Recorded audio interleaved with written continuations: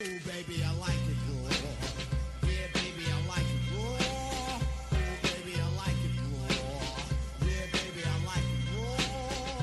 Baby, I like it raw. Yeah, baby, I like it raw. Ooh, baby, I like it raw. Yeah, baby, I like it raw. Hello and welcome once again to the Raw Attitude Podcast, where we chronologically take you through episodes of Monday Night Raw from the Attitude Era. I am, of course, your host, professional wrestler Henry Hugepex, the suplex-throwing human duplex. As always, thank you for listening, and we welcome your feedback at rawattitudepodcast@gmail.com or reaching out to us via Twitter at rawattitudepod. Also, you can subscribe to us on iTunes, Stitcher, and Google Play as well. And of course, if you write a 5-star review for us, I will be sure to read it on this very show and give you full credit for doing so. So first off, a big thank you to Martin Dixon for joining the previous bonus episode of the Raw Attitude Podcast, where we covered the pilot episode of SmackDown. Martin's an awesome guy, incredibly knowledgeable about wrestling, and he's always fun to have on the show, so I'm glad he was able to make the time. Be sure to listen to that episode if you haven't already, and don't forget to follow him on Twitter at BunnySuicida, because he's always posting some great content there. Big props to Martin. And speaking of our last episode, if you have already listened to it, you'll remember that I had mentioned that I would be attending the second ever episode of AEW Dynamite with Adam and Sal from the Rundown Wrestling Network.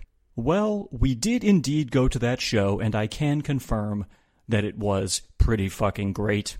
The Young Bucks private party match absolutely tore the house down, and we also got the AEW dark match between Kenny Omega and Joey Janela, where they basically tried to kill each other.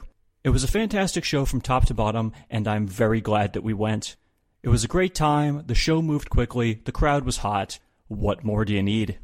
As I've mentioned on this podcast before, I hardly ever watch episodes of Monday Night Raw in the present day, but I'm actually excited to watch wrestling on Wednesday nights because Dynamite has been really good so far. Now, obviously, we're still very early in the show's tenure, but for me, they're hitting a home run every week up to this point, and I hope it continues. Awesome stuff there.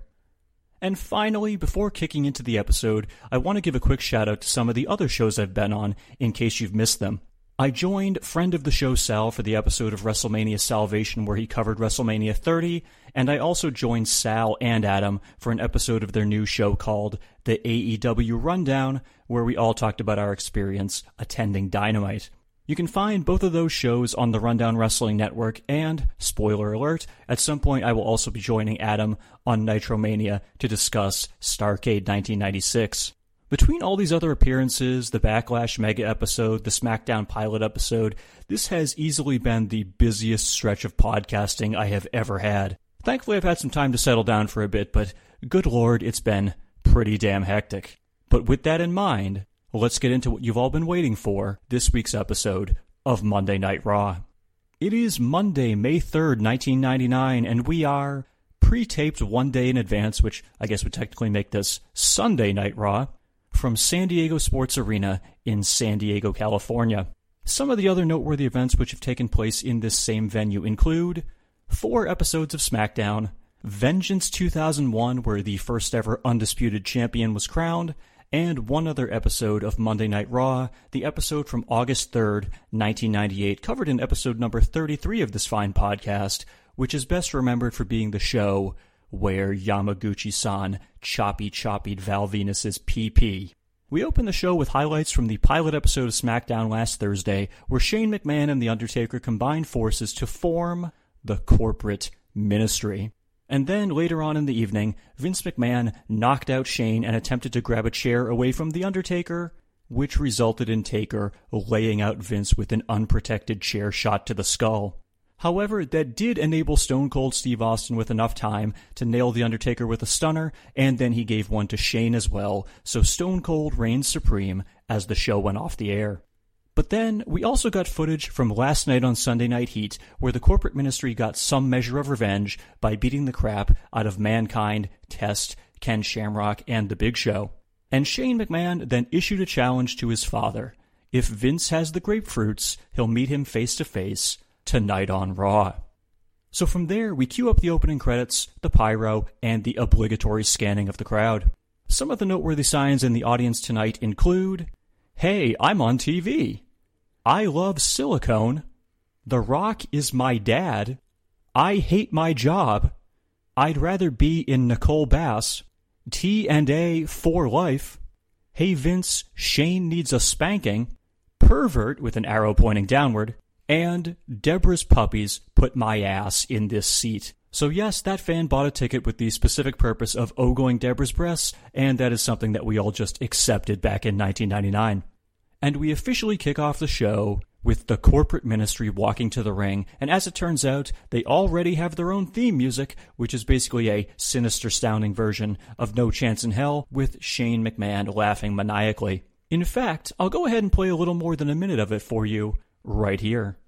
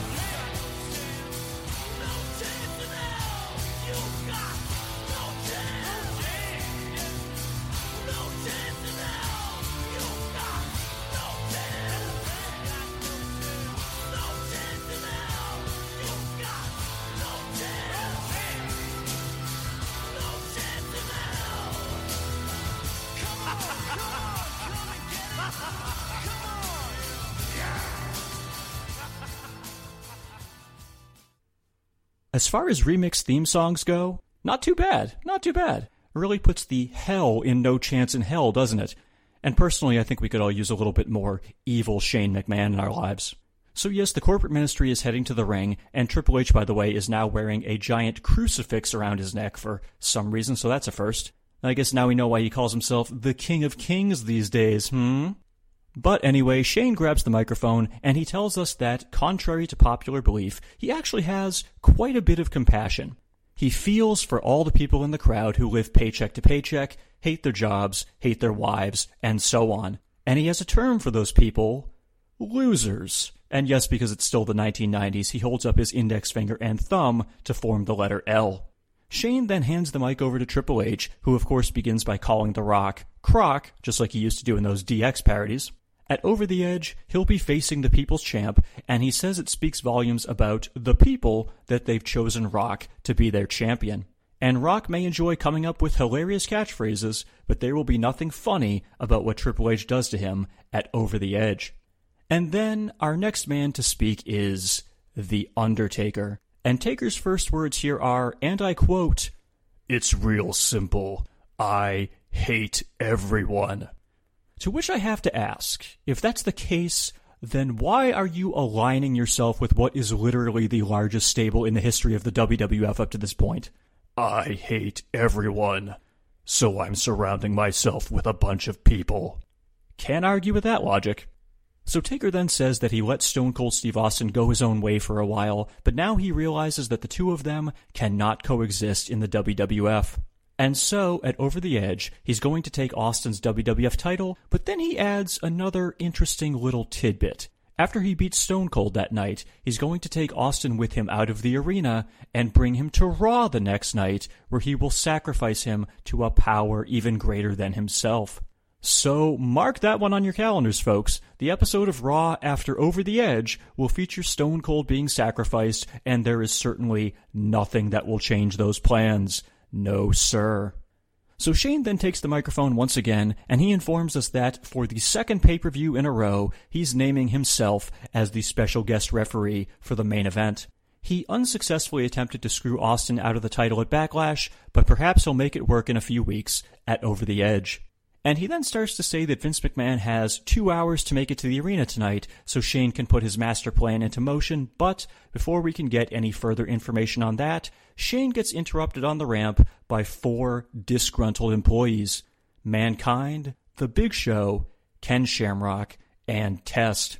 And much like Hacksaw Jim Duggan, all four of them are carrying large planks of wood for some reason.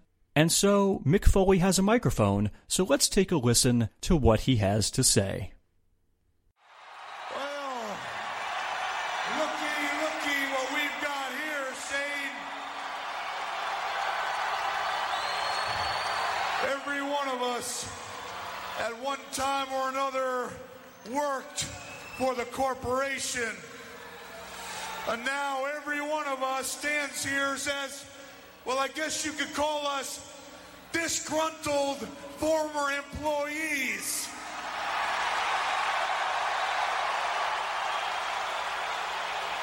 So what we've done, Test, Shamrock, The Big Show, and myself, is we've kind of banded together to form a union. Union? Now, we do not have fancy initials. We are not FIST or the Federation of Interstate Truckers. We are not SAG or the Screen Actors Guild. We are simply a union of people you ought to respect, son. Wait. Union people you ought to respect. Well, I guess we do have initials. Just call us Up Yours, Shane. What? Wait, Big Show. Wait. You see, your dad used to come out here, and the whole crowd used to chant, a-hole, a-hole, and maybe they were right. But at least when Vince was running the show, we were compensated. I think I speak for all of us when I say that since you took over, our paychecks suck, Shane. So, you may think you have our financial future in your hands, but you mess around with the union, you little twit, and you will find that we will have your testicles in ours. Hey.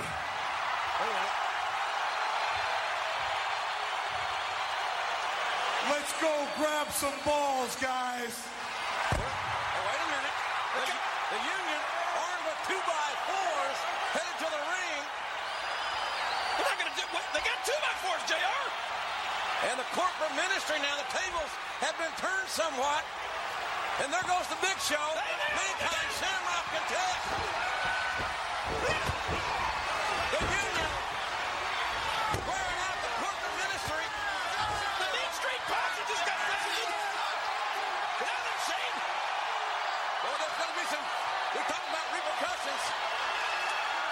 You haven't seen the last of the corporate ministry tonight. Tonight, you're going down. You're going down at the hands of the corporate ministry. Let's go. Let's go. Let's go. Well, there's going to be some hell to pay here tonight.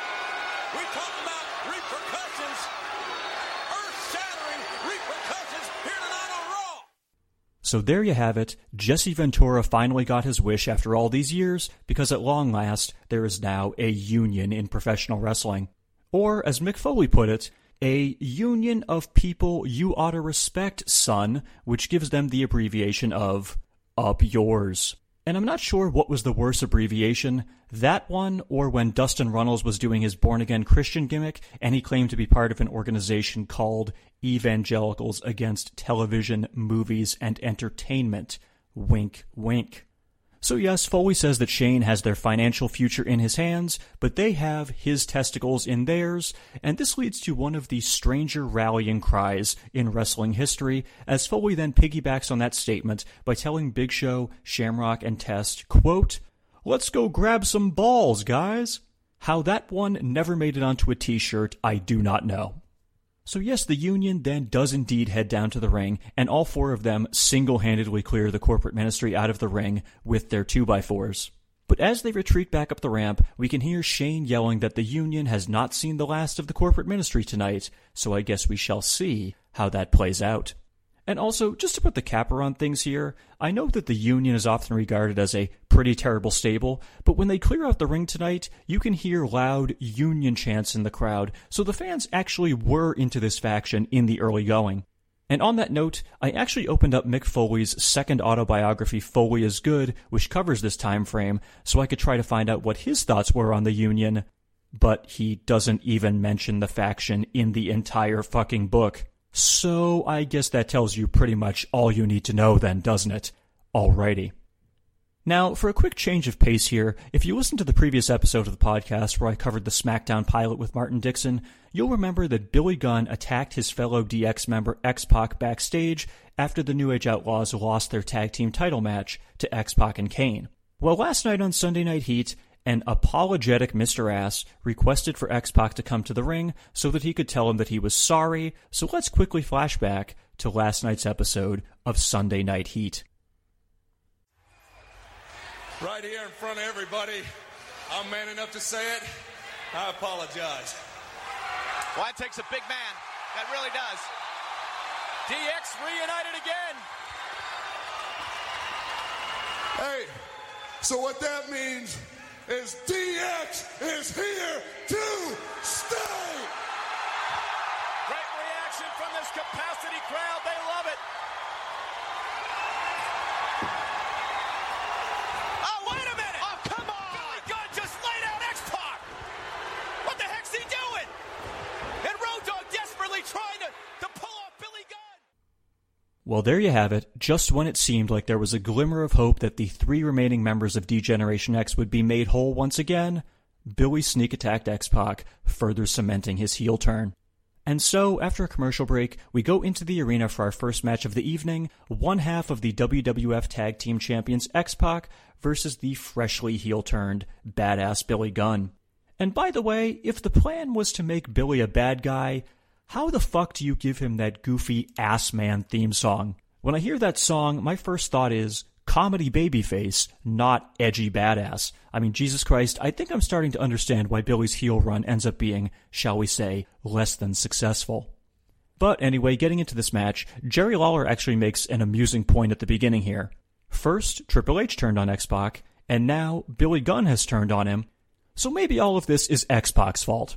And actually, Lawler could have added someone else to that statement. The fans are also turning on X-Pac at this point, so maybe he's just not very likable for, anyone. Well, except maybe Kane. But then Jerry Lawler proceeds to completely lose me with his commentary because he says, and I quote, Mr. Ass has the potential to be maybe the best superstar ever here in the World Wrestling Federation. Spoiler alert, that does not happen. But anyway, as for the match itself, this was actually very enjoyable, going for almost exactly 5 minutes. And the finish came when X-Pac knocked Billy down in one of the corners and went for the Bronco Buster, but Mr. Ass hilariously stuck a foot into the air, so X-Pac basically jumped dick first right into a boot. And by the way, he did that right in front of referee Tim White, who did not disqualify Billy, so maybe it was because it was a defensive dick kick instead of an offensive dick kick, who knows. And from there, X-Pac rolls around on the ground in pain for literally about 20 seconds, but when he makes it back to his feet, Billy nails him with a Fame-Asser. He makes the cover, Tim White makes the count, and that's good enough for the 1, the 2, and the 3. Your winner, badass Billy Gunn. And after the match, Billy starts beating on X-Pac even further, so let's pick things up from there. Hey, come on, that's enough. Enough's enough, Billy, that's enough. Who are you to say when enough's enough? Well, the match is over. What? Oh, come on now. Billy Gunn he's got a chair, King. Yeah? Mr. Ass, the match is over, for goodness sake. Come on, X-Pac looks tired. Hey, what is Road Dogg? What's he doing out here? Road Dogg, bring some sanity to this thing. Road Dogg, tell him, hey! The Outlaws, the New Age Outlaws, are fighting each other. This is it. Billy Gunn knocked on the outside, and now the Road Dogg going to X-Pac. You gotta admit, this has got to officially end DX right here. Wait a second. Wait a minute. Hey! Oh! What a shot! So as you heard there, Billy started beating on X-Pac, and he then brought a chair into the ring, at which point the Road Dogg Jesse James emerged from backstage. Road Dogg got in Billy's face, and the New Age Outlaws' powers proceeded to explode, with Billy and Road Dogg exchanging punches. and Road Dogg got the better of that exchange, causing Billy to exit the ring. However, when Road Dogg then went over to check on X-Pac, Mr. Ass snuck back into the ring and grabbed the chair again, and he then smashed Road Dogg with an unprotected chair shot to the skull. Good Lord. Now, one part of the segment that I didn't play in that clip there was that after Billy hits Road Dogg with that chair, the lights go out, and X-Pac's tag team partner Kane comes to the ring, so Mr. Ass just kind of leaves and heads backstage. Frankly, I didn't play that portion because, well, nothing really happened. And then, just like he did last week on Raw, Kane picked up the fallen X-Pac and carried him back to the locker room, so once again, it appears that Kane is learning how to feel remorse. But I do want to touch on one more aspect of this segment. So as you heard Jerry Lawler say in that clip I played, this likely signals the end of not only the New Age Outlaws, but also of D-Generation X itself. Even though I'm pretty sure the group continues on with just X-Pac and Road Dogg for a little while, I think we can all agree that this ain't exactly the DX we've all come to know and love. It would kind of be like if Mick Jagger and Keith Richards both quit the Rolling Stones in the span of about a month. I mean, sure, the rest of the band could still continue and call themselves the Rolling Stones, but no one would really give a shit. That's pretty much where we stand with DX in May of 1999, and let's just say they ain't given us no satisfaction. So from there, we cut backstage where we see Shane McMahon's locker room door, and we can hear him angrily yelling. And that provides a fitting segue because, when we come back from commercial, the corporate ministry is, once again heading to the ring in what has to be a record turnaround time. I mean, our opening segment was a corporate ministry promo, then we got one 5-minute match, and now we're getting another corporate ministry promo. To say they loved putting the McMahons on television in 1999 would be the understatement of the century. So Shane says that he has now made some changes to tonight's lineup, and he then proceeds to schedule not 1, not 2, but 8 fucking matches for tonight's show. A 4 corners match, Test versus Midian versus Viscera versus the Big Boss Man. A hardcore handicap match, Mankind versus the Acolytes. Triple H versus Ken Shamrock, with Chyna acting as the special guest referee. Mean Street Posse members Rodney and Pete Gas versus Pat Patterson and Gerald Briscoe. The Big Show versus The Undertaker. WWF Women's Champion Sable versus Deborah in an evening gown match, which Shane stated was purely for his own amusement since this obviously has nothing to do with the corporate ministry. And in your main event, WWF Champion Stone Cold Steve Austin versus The Rock in a lumberjack match with the corporate ministry acting as lumberjacks. Well, well, well. That is certainly quite the card, to be sure. However, once Shane books those matches, who should emerge from backstage but none other than Vince, Stephanie, and, making her very first on-camera appearance, the infinitely charismatic Linda McMahon. And so, let's pick it up from there. Check it out, Daddy's little girl and Mom. I don't think Mr. McMahon wanted them out here. I should say not. Not in this environment. Look at The Undertaker leering at Stephanie. That's sick. It is sick, King. You're right. Isn't this cute? Mom and Daddy's little girl. What's up, Vince? Shane, stop now before you go too far. No. I haven't begun to go far. No. I haven't begun to go far enough. This is my time. This is me we're talking about, not you. I'm running the show. Wow. No respect at all for his own father. What kind of human being is he? I think you're about to make a big mistake. And I think you better think long and hard before you do. You better listen, Shane. And you better get your stuff together because your family is not standing behind you. Nor should they. Come on, you want to bring it? I'm right here for you, Vinnie Mac. Oh, How about me and you? Think of the box office, Vince. You know what? I've taken your company out from under you. I've taken everything. The only thing I want to take now is your ass. Oh, my gosh. Is Shane challenging his own father to fight him here tonight? Think of the box office. Vince versus Shane in this very ring. How about it, Pop? He is. That's what he's talking about. No way. Not right. Nope. The answer is no. But if you won't listen to me, you won't listen to your sister, Stephanie, then maybe just maybe your mother, Linda,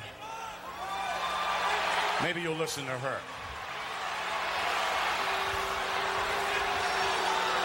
Shane, I'm begging you, son, in the name of our family. Shut your please. mouth, Mom. Oh, come on. That's it. Yeah, get him, Vince. How about it right now? Right now, me and you. Mr. McMahon surrounded. Don't do anything foolish, Mr. McMahon. What? Vince getting his wife and his daughter out of here, out of this ring anyway. Vince surrounded by the corporate ministry. What an insolent human being is Shane McMahon. And the crowd chanting for what they'd like to see Vince do to his son. Can you believe he told his own mother to shut up? I can't. No, I can't. Absolutely not. It is disrespectful and pathetic. It is a sad day in the McMahon family, I can tell you that. I can only imagine how they must Hey, feel. Vince, you know what? I could have him do it again. Do what? Who do you think was the mastermind behind The Undertaker abducting your little girl, Stephanie? What? Oh, come on. No. It was me. Good God. I knew if Daddy's little girl was in a weakened position that you would crumble, that you would leave the business like a hot potato, and I was there to pick up the pieces. How do you think The Undertaker got into our house? How do you think he got Stephanie's little teddy bear? God. How do you think that the pictures were taken? It was Shane. It was all me. That's sick. And Stephanie, who do you think picked out your wedding dress? Wasn't it the bomb? I got it. I can't. Hey, wait a minute. No, don't do it. Look out. Don't do it. Vince coming to the ring. Miss McMahon now trying to get a piece of his son Shane. But what he's getting is an assault, a beating from the corporate ministry. They're all over him. The entire ministry. We need help. The corporate ministry having their way with Vince McMahon here. Look at the Undertaker. And look at his own son Shane. With Shane's mother and his sister looking on. This is not right. This is the most shocking thing I think I've ever seen here on Raw. Shane McMahon was behind his own sister's abduction. He admitted it. He did it all for power, JR. He came out here to Shane McMahon and challenged his father to a fight. Shane turned his back on his own father, sister, and his mother. I'll take that as a yes. I'll see you tonight. You damn right. What? Vince and Shane, father and son. The McMahons will go one-on-one, apparently, right here tonight. I can't believe it. I have never seen anything like this in the history of Raw. It's going to be unbelievable tonight. So as you heard there, Shane challenged Vince to a match right here tonight, to which Vince initially refused. Shane then tried to provoke Vince even further by telling his own mother to shut her mouth, but despite beat his ass chants from the crowd, Vince then took Stephanie and Linda and started heading up the ramp. However, it was at that point that Shane admitted that he has been working with The Undertaker the entire time. The black wedding, the teddy bear, the compromising pictures, it was all thanks to Shane. Pretty evil stuff, and Shane even says that he picked out Stephanie's dress for the wedding. However, he then retroactively almost ruins the promo entirely by asking Stephanie, quote, "Wasn't it the bomb?" Eesh. So yes, this then causes Vince to run into the ring, but of course the corporate ministry completely overwhelms him and beats his ass. They then head back up the ramp, where Shane says, "I'll take that as a yes," which we can hear Vince confirm. So yes, tonight, in this very ring, it will be Vince McMahon versus Shane McMahon. And after a commercial break, we then cut backstage where Vince tells Stephanie and Linda that he's going to kick Shane's ass, much to his wife and daughter's chagrin. Vince then tells 2 police officers to take Stephanie and Linda back to their hotel so they won't have to basically see him commit child abuse. Probably the right call. And we then head back into the arena for the first match that Shane scheduled, Mean Street Posse members Rodney and Pete Gas versus Pat Patterson and Gerald Briscoe. Now, remember that just a few weeks ago on Raw, Shane fired the Stooges from the corporation and replaced them with the Mean Street Posse, so Patterson and Briscoe can actually get some measure of revenge here tonight. However, the Stooges actually come to the ring dressed in full business suits, and they appear to tell the Posse that they aren't dressed to wrestle. To which Rodney and Pete Gas respond by shoving the 2 legends. And, well, that proves to be quite the mistake for the Posse, because Patterson and Briscoe then proceed to beat their asses all over the ring. And it should be noted, this somehow gets a monstrous reaction from the crowd. Apparently, they love seeing 2 elderly men beat the crap out of 2 guys in sweater vests, so good for them, good for them. So after beating on them in the ring for a bit, the Stooges toss both Posse members to the floor, where Patterson then whips Pete Gas into the steel steps, and Briscoe throws Rodney into the front row. The Stooges then re-enter the ring, where Earl Hebner raises both of their hands, and Tony Chimel announces them as the winners of the match for some reason. That's a bit strange because there was no pinfall, no submission, and I'm pretty sure Hebner was never actually counting anyone out, so I guess maybe the decision was a referee stoppage? Who knows? Either way, it goes in the books as a W for Patterson and Briscoe. Now, let me quickly clarify one thing here. There is a match on Raw between the Stooges and the Mean Street Posse, which famously gets a ridiculously huge rating. This is not that match, but spoiler alert, you may want to tune into the next episode of this podcast because, I dare say, this feud must continue. And after that match concludes, we quickly cut backstage where Shane McMahon is with the corporate ministry and he tells them that he wants them to pay a quote-unquote office visit to someone, most likely his father. They then proceed to walk off, so I suppose we shall see what happens from there. And then we cut back inside the arena where it is now time for the next match that Shane McMahon has booked, and it is a 4 corners match, Test versus the Big Boss Man versus Mideon versus Viscera. And not to state the obvious here, but this is labeled as a 4 corners match, but for all intents and purposes, this is really Test facing off against 3 corporate ministry members. The only difference is that instead of Bossman, Mideon, and Viscera standing on the same side of the ring, they all stand in different corners when they're not wrestling, but essentially it's a 3-on-1 handicap match. And Mideon, by the way, is wearing a t-shirt with his own name misspelled on the back, so yet again we apparently can't decide if Mideon ends in E-O-N or I-A-N. Who the fuck cares? Good point. Moving on. Speaking of Mideon, though, at one point Test picks him up on his shoulders to attempt what I think was supposed to be a Samoan drop, but it looked like he lost control of Mideon while he was holding him, and he almost dropped him right on his fucking head. Thankfully, it appeared that Mideon was okay after that, but damn, it did not look pretty. And shortly after that, Viscera then proceeded to distract referee Jimmy Corderas, and while he was doing that, Mideon grabbed Test's arms. The Big Boss Man then grabbed his nightstick and swung it at Test's head, but he moved out of the way, causing Bossman to accidentally nail Mideon instead. Test then nailed Bossman with a boot, he covered Mideon, Corderas turned back around, and that was good enough to secure the 3 count, so yes, essentially, Test just beat 3 corporate ministry members all by himself. Okay then. And after the match ended, Bossman, Mideon, and Viscera ganged up on Test and started beating on him, but then Test's new Union stablemates, Mankind, The Big Show, and Ken Shamrock came down to the ring to chase them off, and I have to say, so far the Union is looking like a very formidable stable, and certainly one that will last for a long, long time. But I do want to get back to the corporate ministry for just a moment here.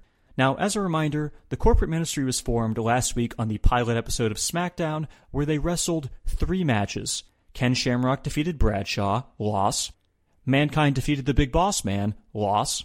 And Stone Cold and The Rock defeated The Undertaker and Triple H by disqualification, loss.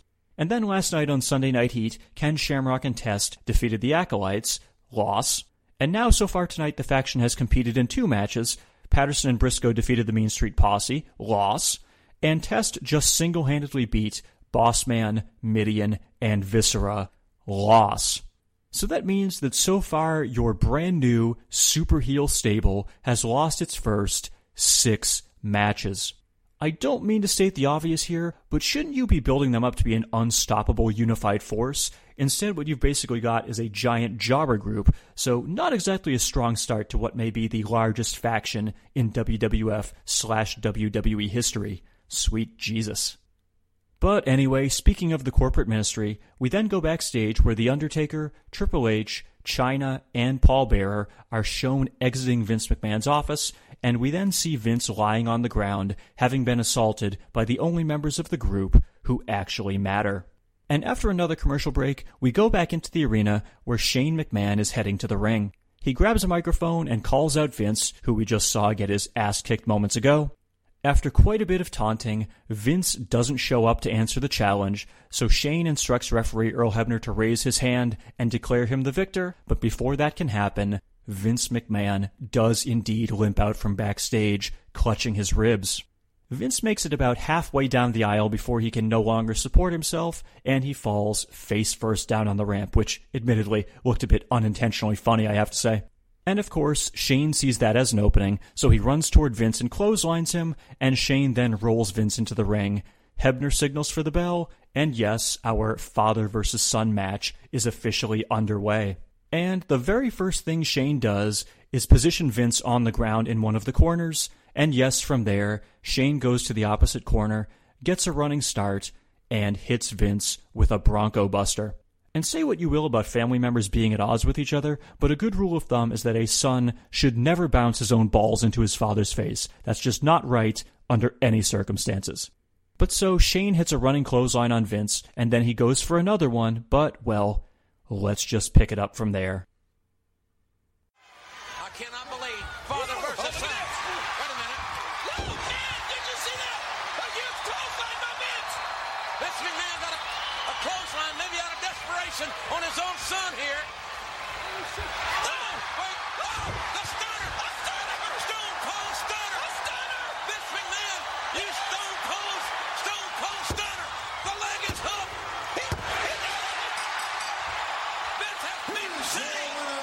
Vince McMahon. The father has beaten the son. And maybe, just maybe, that'll bring Shane a little bit back to earth. I'll tell you what, Austin and Rock tonight with lumberjacks, more fireworks, just like we've seen here. What about the Undertaker and Big Show, King? I'm telling you, so far, nothing that Shane McMahon has planned has gone right for him tonight.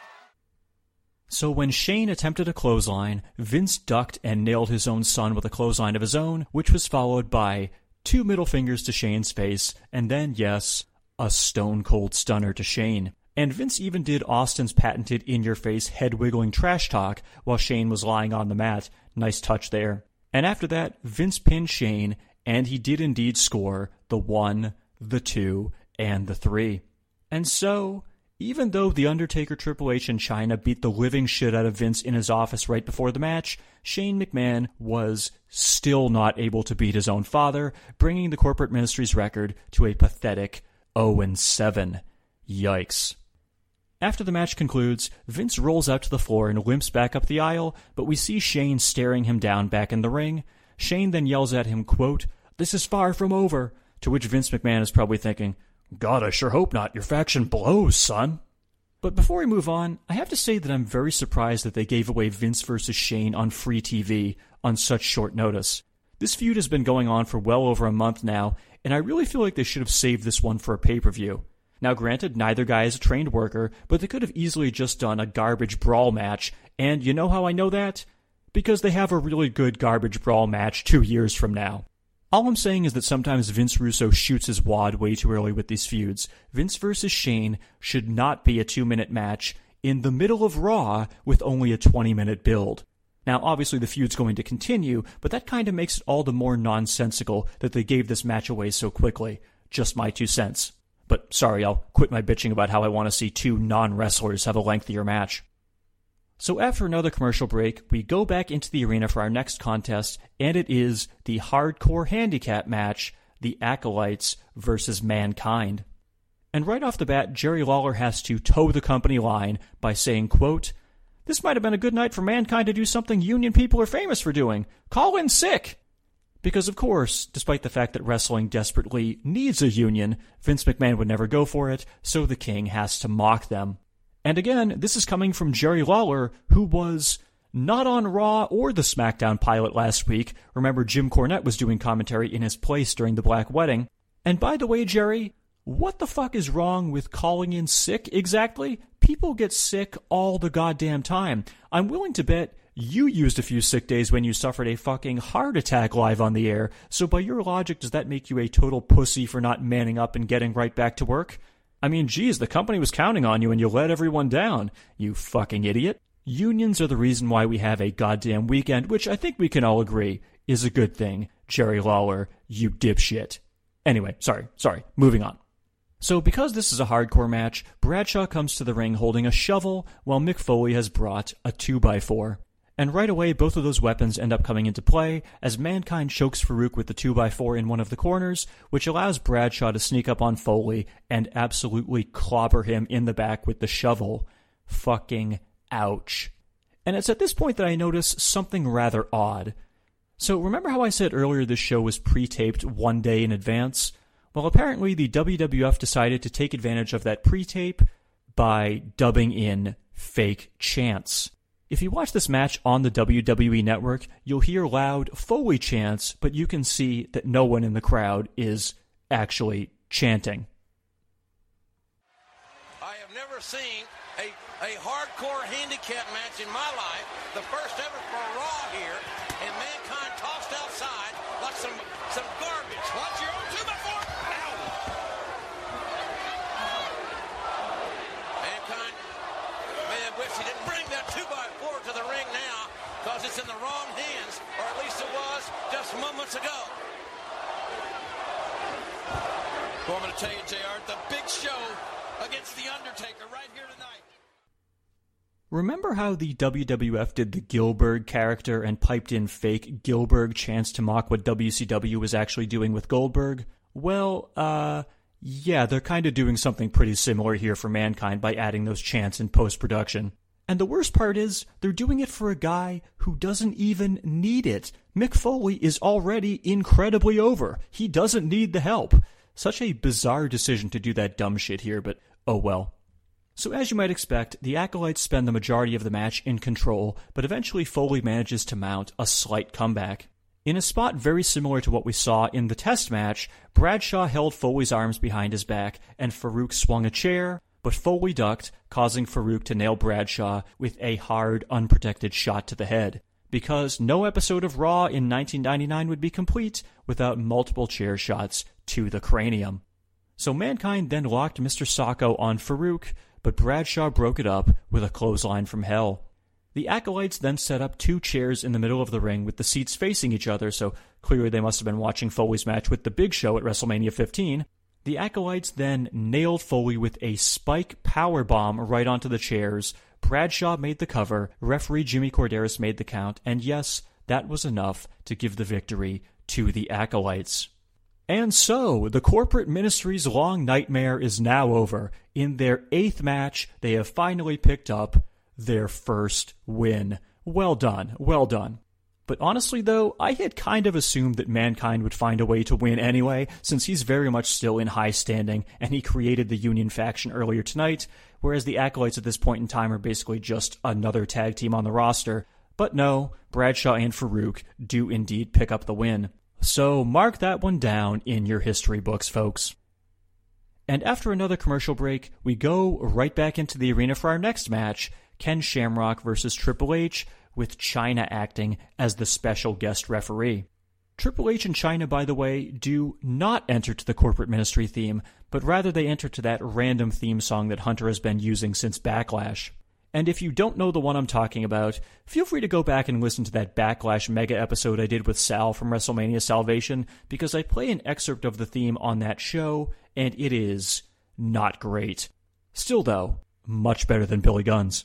So Chyna is, of course, rocking a black and white referee shirt, and before the match begins, she proceeds to pat down Shamrock to look for any foreign objects. And then, for seemingly no reason whatsoever, she glances at Shamrock's crotch and then holds up her index finger and thumb as if to signal, "You have a small penis." That was just unnecessary, but admittedly, kind of funny, actually. So for the first few minutes of the match, Chyna was actually pretty impartial, allowing Hunter and Shamrock to go at it without making her presence felt. But then, of course, as is the custom for heel referees, when Triple H hit Shamrock with a clothesline and attempted to pin him, she went to the ground and attempted a fast count, but Shamrock kicked out at 2.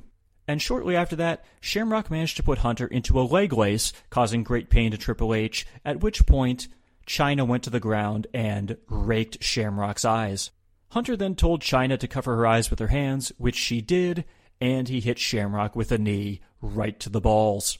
We've seen the heel special referee cliche many times in professional wrestling, but at least they're getting creative with some of these spots, so props to them for that. I appreciate it. And speaking of which, eventually Shamrock put Triple H into the ankle lock, and when Hunter was just shy of being able to grab the ropes, Chyna grabbed them for him and pulled them closer to Hunter's hand, enabling him to grab them. However, Shamrock refused to relinquish the hold, so Chyna jumped on his back and started choking him. From there, Shamrock then grabbed Chyna as though he was about to hit her with a belly-to-belly suplex, but Triple H broke it up just in time. Chyna then nailed Shamrock with a low blow, and that provided the perfect opening for Triple H to hit a pedigree. He made the cover, and Chyna made the completely normal 3 count, not rushed at all, and that was enough to give the victory to Triple H in what was actually a very solid 7.5-minute TV match. And after the match, Hunter actually laid in 2 more kicks to Shamrock's ribcage for good measure, and then he and Chyna headed backstage to the accompaniment of his terrible theme music. The elevation of a heel Triple H is beginning, folks, but be warned that your enjoyment may vary. So after commercial break, we once again go back into the arena for our next match, The Undertaker, accompanied by Paul Bearer, versus The Big Show. Hey, speaking of pay-per-view caliber matches they're giving away for free, the very first match between Undertaker and Big Show. And before the match begins, we quickly cut to footage from last week's episode of Raw, where the Big Show attempted to stop the Black Wedding by clearing out some members of the Ministry until the Undertaker hit him with a baseball bat. But just to be clear, Taker didn't really hit him that hard with the bat, he just kind of grazed Big Show in the shoulder with it, but still, you get the idea, it was effective in taking out the big man. But let's just say that you may want to remember that little spot for just a few moments from now. So early on in the match, the Big Show was able to turn away the Undertaker's offense and pretty much dominate the dead man, which is admittedly something we don't see very often. So Taker ducks out of the ring, and it's at this point that we get a rather clever spot. Paul Bearer pulls out a bottle of ether, and we know that it's ether because Jerry Lawler flat out says it on commentary, and he even coughs as though he can smell it too. And let's just say that it doesn't exactly surprise me that Jerry Lawler would know exactly what ether smells like, but that's a whole separate issue. So anyway, instead of the standard spot where someone pours ether into a rag, Taker instead pours the ether all over his elbow pad, and he re-enters the ring. And so, let's go ahead and pick it up from there, because this ends up leading to a rather awesome spot. Look at the people, even the people here at ringside are, oh, look at this! And the Undertaker, with a sleeper, and he's got that elbow pad right in the face, right under the nose of the Big Show. That elbow pad that's been soaked and saturated with ether. And if that is ether, I don't care how big you are, you're going to lose consciousness. And the Big Show, he's down, it's right in his face, and he's down. The Undertaker's got that ether right in the face of the Big Show, who's down to one knee now.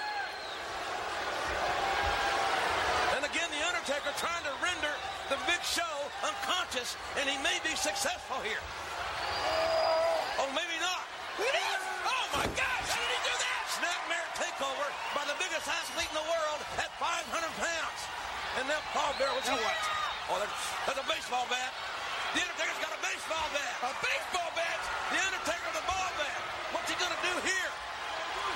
Oh, God! My God! My God! Good God, the baseball bat broke on the Big Show's head. Good God almighty! I can't believe it! The Undertaker just broke a baseball bat right over the Big Show's head. For God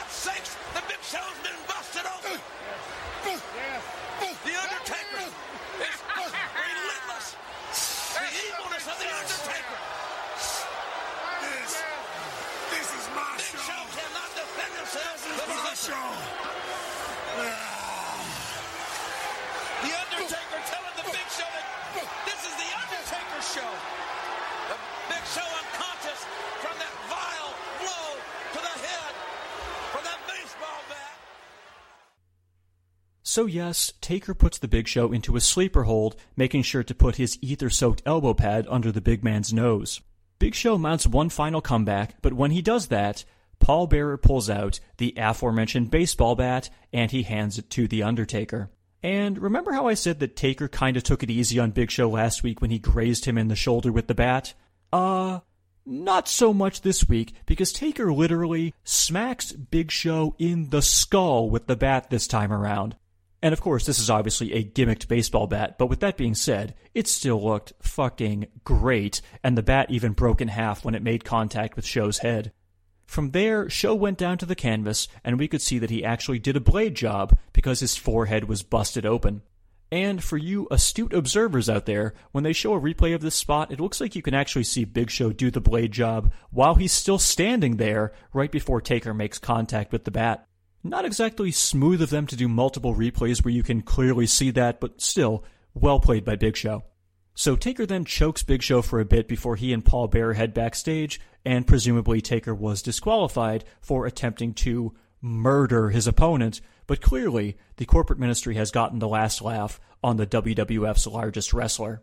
And again, not to belabor the point here, but you should definitely make an effort to go back and watch this spot because it looked very convincing.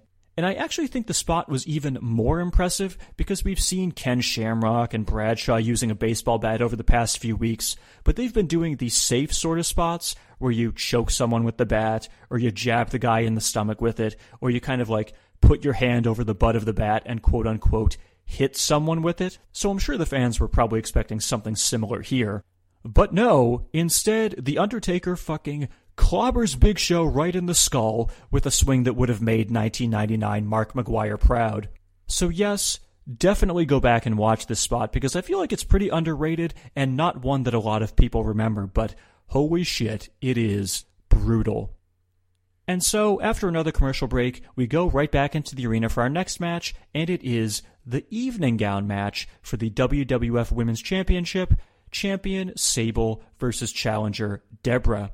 Or is it a title match? Well, Deborah enters first, but when it comes time for Sable to show up, instead, we see the women's champion on the Titantron. Sable informs us that she's at the Playboy Mansion preparing for her second Playboy photo shoot, so she'll be unable to compete tonight. However, she says that she has sent a stunt double to replace her, at which point, an evening gown-wearing Nicole Bass emerges from backstage. And as you might expect, Deborah is none too happy about this development, and so, instead of doing battle with Nicole Bass, Deborah immediately removes her own evening gown, proudly displaying her bra and thong to all the fans. Now, because the rules of this match stipulate that the first woman to get her clothes removed is the loser, Deborah essentially just willingly jobbed herself out, but in the fans' eyes, she is surely a winner. However, Nicole Bass is not pleased with Deborah essentially forfeiting the match, so she grabs Deborah by the bra strap, seemingly preparing to show her, puppies to the world, at which point, Jeff Jarrett runs out from backstage and nails Nicole in the head with a guitar. Not quite as impressive as a baseball bat, but still pretty good. For some reason, though, this then causes Val Venus to run to the ring and clothesline Double J down to the floor. So was Val coming to Nicole Bass's rescue after Nicole has essentially been stalking him over the past week? Well, not exactly. Because Val actually picks up the still-in-her-underwear Deborah and carries her backstage, with Jarrett eventually chasing after him. Oh, that crafty Val Venus, always picking an opportune moment. And after one final round of commercials, we then get footage from During the Break, where Jarrett caught up to Val Venus backstage, and the two of them started brawling until WWF officials managed to separate them. However, something tells me that this feud must continue.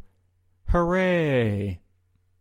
And so, we go back into the arena for our main event of the evening, and what a main event it is! WWF Champion Stone Cold Steve Austin versus The Rock in a lumberjack match with the corporate ministry acting as the Lumberjacks. Or, well, at least that was the match that was billed anyway. In reality, there was actually no match whatsoever because the corporate ministry quickly entered the ring and just started beating the crap out of Austin and Rock.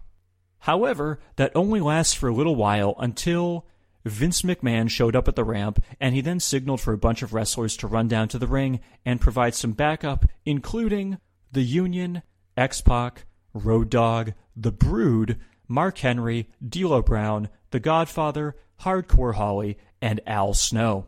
By the way, poor Mark Henry, huh? He just returned on the pilot episode of SmackDown after being off TV for 2.5 months, and the only way he can get on Raw is by being in a massive crowd brawl.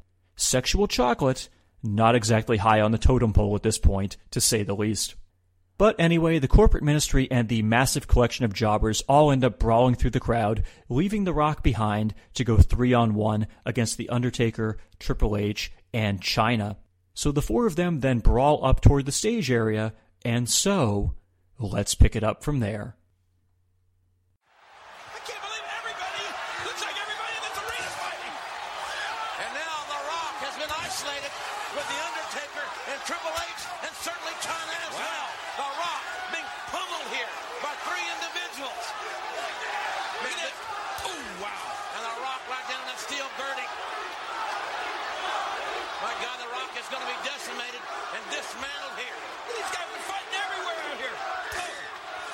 The Undertaker, the most evil SOB I've ever seen in my life. And Hilsey now with a cheap shot.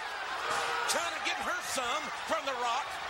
I think if there's anybody more evil than The Undertaker, it might be Shane McMahon. Oh, what a shot there by The Undertaker. A free shot. The Rock. Well, there's Austin. There's the Rattlesnake. The Rattlesnake hammering The Undertaker. The Rock fighting back against Triple H. He came up that elevator. Look at this. Right hands by the Rattlesnake. The Rock and Hilsey getting it on one side of the stage. Oh, really going over this. And the elevator's going down. The Undertaker and Austin going down. And that elevator shaft. Oh, slam right on the steel. Hilsey with a vile slam on the steel of The Rock. Chyna gets her shots in. We've got fights all over the arena here. Now focused on Hilsey and The Rock. And The Rock responding to the chants. Knocks down Hilsey. He just hit. He blasted Chyna. There's Austin. Austin's back. Austin is back. Austin.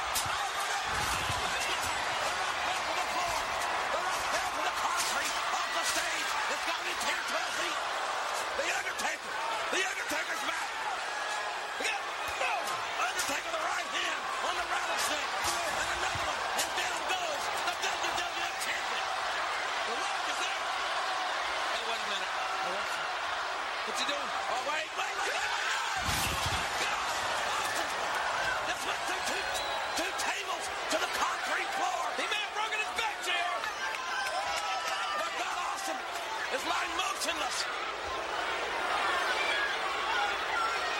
The Rock and Austin have been destroyed here tonight by the corporate ministry. Shane McMahon's evil plan has absolutely come to fruition.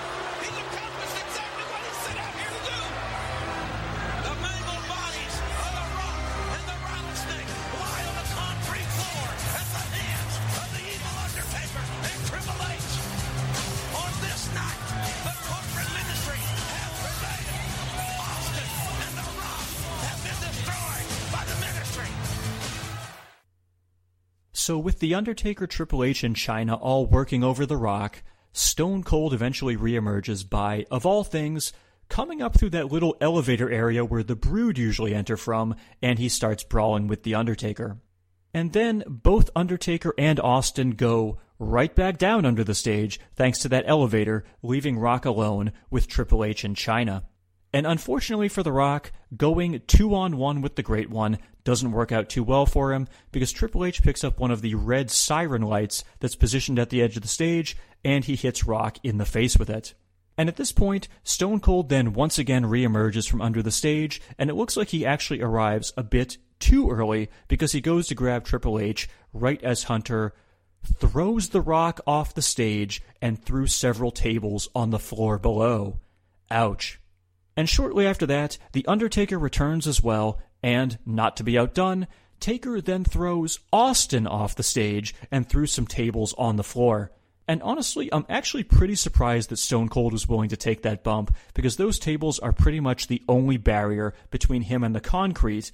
And let's just say, if I had almost been paralyzed with a neck injury 2 years prior, I'd be pretty hesitant to go flying off the stage like that. But Austin and Rock do indeed get thrown off the stage and down to the production area below, and they lie on the ground, selling their injuries. And we then go off the air with the admittedly pretty cool visual of The Undertaker, Triple H, and Chyna looking down at the carnage they've caused, as Jim Ross informs us that the corporate ministry has prevailed by destroying their two biggest foes.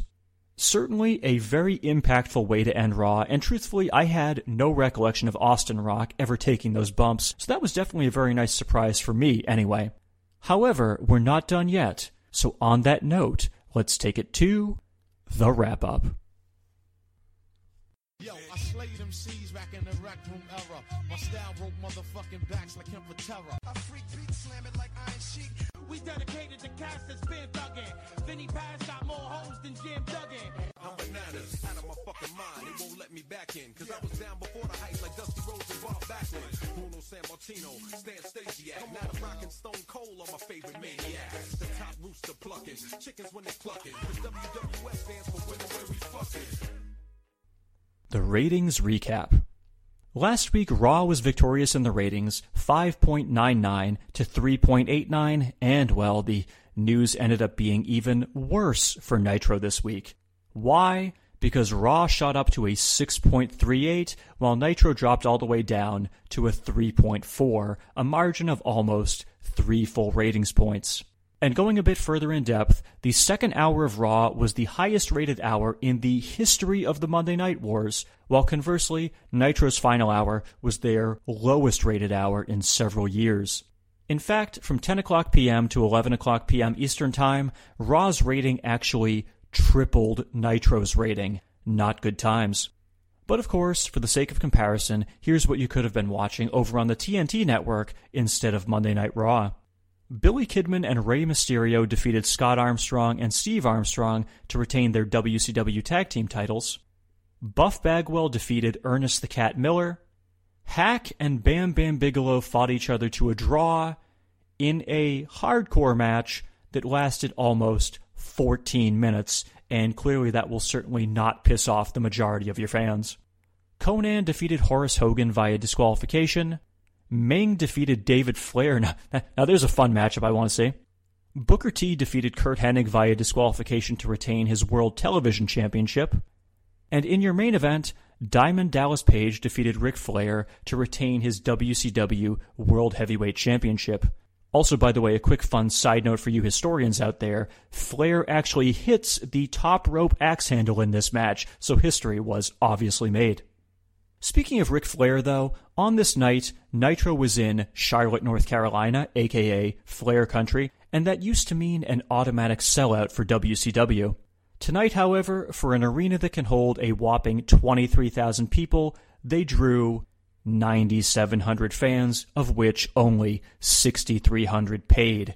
Ouch. And that provides a fitting segue into this week's excerpt from the book The Death of WCW by R.D. Reynolds and Brian Alvarez. Now remember, WCW is still doing the storyline where Ric Flair has been institutionalized, and the authors reference that at the beginning of this quote here.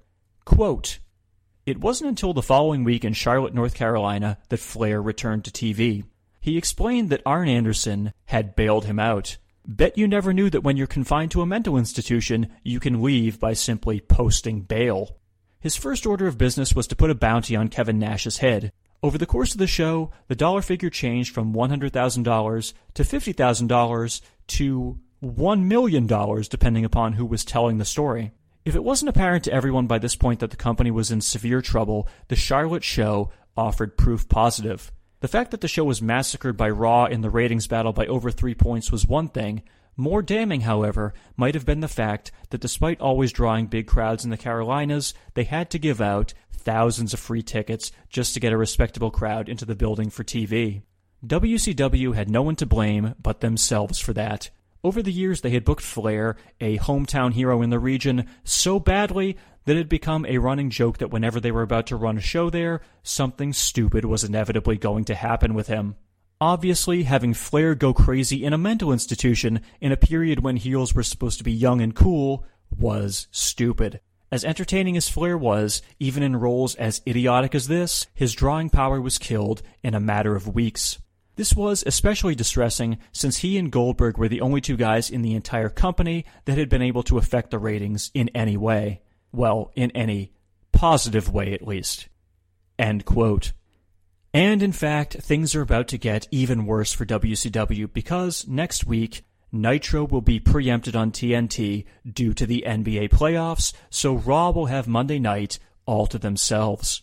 How will that end up playing out for the WWF? Spoiler alert, really fucking well, but we'll get deep into that on the next episode. And so, let's take it to the Raw synopsis. So I have to say, I was surprised at how wrestling-heavy tonight's episode of Raw was. After the first two corporate ministry promos, the final 75 minutes of the show were basically nothing but matches. No vignettes, no promos, just match after match. To say that's a rarity for the WWF in 1999 would be an understatement, but you know what? This was a really enjoyable show. And I say that even though we barely got any screen time from Stone Cold and The Rock. Both guys were in the main event segment, which lasted a total of about 6 minutes, but the entire show before that was pretty much focused on the corporate ministry versus the Union. And surprisingly, that actually made for a really good show, even with everything centering around two, not-so-great factions. So yes, if you have free time and want to check out an episode of Raw, I would definitely give this one a big thumbs up. Or, to paraphrase a wise man, this was an episode of Raw that you ought to respect, son. See what I did there? See, yeah. But okay, before we finish up, here are some notes from this week's issue of the Wrestling Observer. In even more depressing WCW news, both Juventud Guerrera and Jerry Flynn were arrested for DUIs this week. Flynn's was a simple DUI, but Juvi, on the other hand, had to be arrested at gunpoint for reckless driving and fleeing from the police. And of course, because of this, Juvi was immediately released from WCW because, I'm just kidding, he's there for another year and a half until he ends up attacking some more cops during a tour in Australia. You know, for Juventud Guerrera, Fuck the Police isn't just a song, it's a way of life. And speaking of being under the influence, according to Dave Meltzer, both the WWF and WCW's media people have made it clear to various media outlets that they do not want interviewers to ask the wrestlers about drugs or wrestler deaths. And I'm sure that's going to work out really well in about 3 weeks when literally all anyone will want to ask them about is a certain wrestler's death, but I suppose we'll get there soon enough. And speaking of tragedy, because of the Columbine High School massacre, WCW has dropped the plans for Alex Wright's new repackaged gimmick. They had been airing vignettes where he was shown wearing a black trench coat, but because we as a society in 1999 apparently determined that anyone who wears a trench coat is a school shooter, the gimmick has been dropped for now. Spoiler alert though, he will eventually debut the character in August once everyone no longer cares about teenagers being murdered. This week, it was also announced that WCW will be taking a page out of the WWE's playbook, and for some reason, they will be putting out their own cologne, which will be called simply Nitro for Men. Now, WCW putting out a cologne is not very memorable. However, what is rather memorable is when Medusa comes out to model the cologne at Halloween Havoc 1999, because Bobby the Brain Heenan proceeds to absolutely bury WCW's own product live on the air. And a little treat for you here, as she has in her right hand, I understand, a bottle of the brand new WCW Nitro Cologne. You ever smell that cologne? Yes, I have. Boy, that stinks. And It's horrible. and she's going to come out here and Why would she be? That stuff is brutal. It smells like a rest stop on the highway. Now, did you know that? Yeah, it smells kind of like liquid kitty litter. and she's going to come out here and model the cologne for us. She could be careful. There'll be some cats following her around here. Here she comes. Hours to be. You know, that cologne smells like the men's room at the Newark airport. And finally, Meltzer mentions how they discussed the recently deceased Ravishing Rick Rude on Live with Regis and Kathy Lee this week. Why is that noteworthy? Well, because when Rude appeared on the show with Bobby Heenan back in 1989 to promote SummerSlam, Kathy Lee Gifford singled that moment out as one of the lowest points in her career because Rude opened his robe to reveal Kathy Lee's face airbrushed on the crotch of his tights. Now keep in mind, Regis Philbin is a huge wrestling fan, as evidenced by him being heavily involved at WrestleMania 7, but Kathy Lee, not so much. In fact, let's go to Kathy Lee's 1992 autobiography, appropriately titled, I Can't Believe I Said That, to get her thoughts on that moment with Rick Rude. Quote, "Then there was the animal known as Ravishing Rick Rude. Now, I have a problem with Regis' wrestling thing. I think the wrestler's shtick lowers the quality of the show a notch or two. Some of them are pretty sleazy. But the absolute low point was a year or so before when Ravishing Rick Rude came out, bragging about his rude awakening at wrestling arenas. Young women are picked to go into the ring with him, where this muscle-bound baboon embraces and kisses them until they just pretend to faint dead away with ardor as he stands over his latest conquest. It's a pathetic spectacle. This guy comes out in his simply ravishing sequin robe, kisses my hand ever so gently, and sits there giving me the eye like he'd been behind bars for a decade, non-stop. Rick gave a woman in the audience an awakening to stripper music and then dropped his robe in front of me. I didn't believe what I saw. This was absolutely unscripted. On his clingy, nothing left to the imagination lycra tights, he had painted my face over his crotch. He stood there, hands behind his head, thrusting and flexing, half naked. It was so gross I didn't know what to do or where to go. I put my hands over my face and ran up the stairs at the rear of the set. Meanwhile, he turned his butt to the camera, and, of course, there was Regis' face painted on Rick's quivering, gyrating glutes. This got my vote for the worst breach of taste in the history of the show." End quote.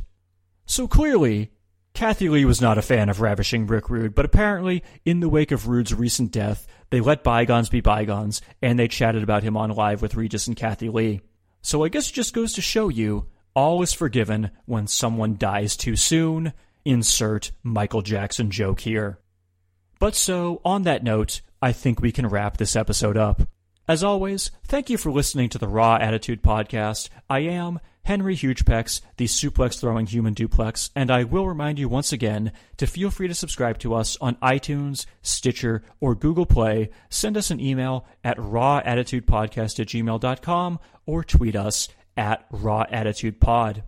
Or more importantly, write us a 5-star review on iTunes, because that helps us find an even wider audience, and of course, if you do that, I will be sure to read the review on this very podcast and give you full credit for doing so. Or, if you're more of a fan of that whole brevity thing, just rate us 5 stars on iTunes without writing a review, because that's very helpful too.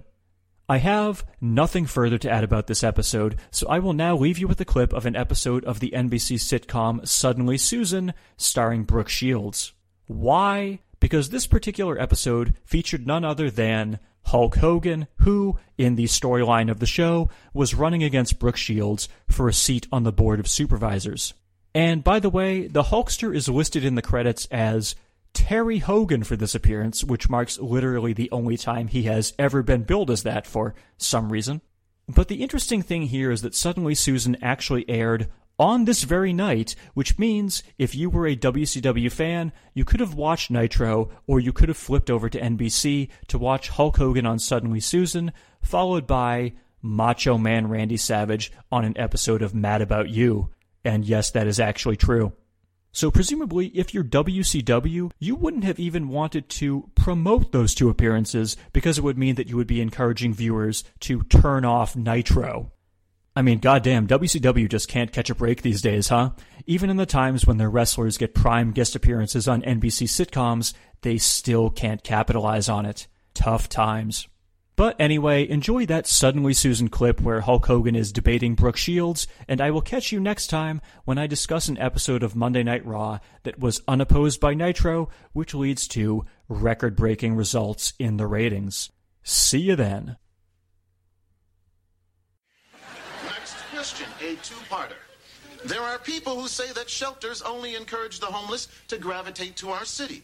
How would you address these critics? Mr. Hogan? I'd kick their ass.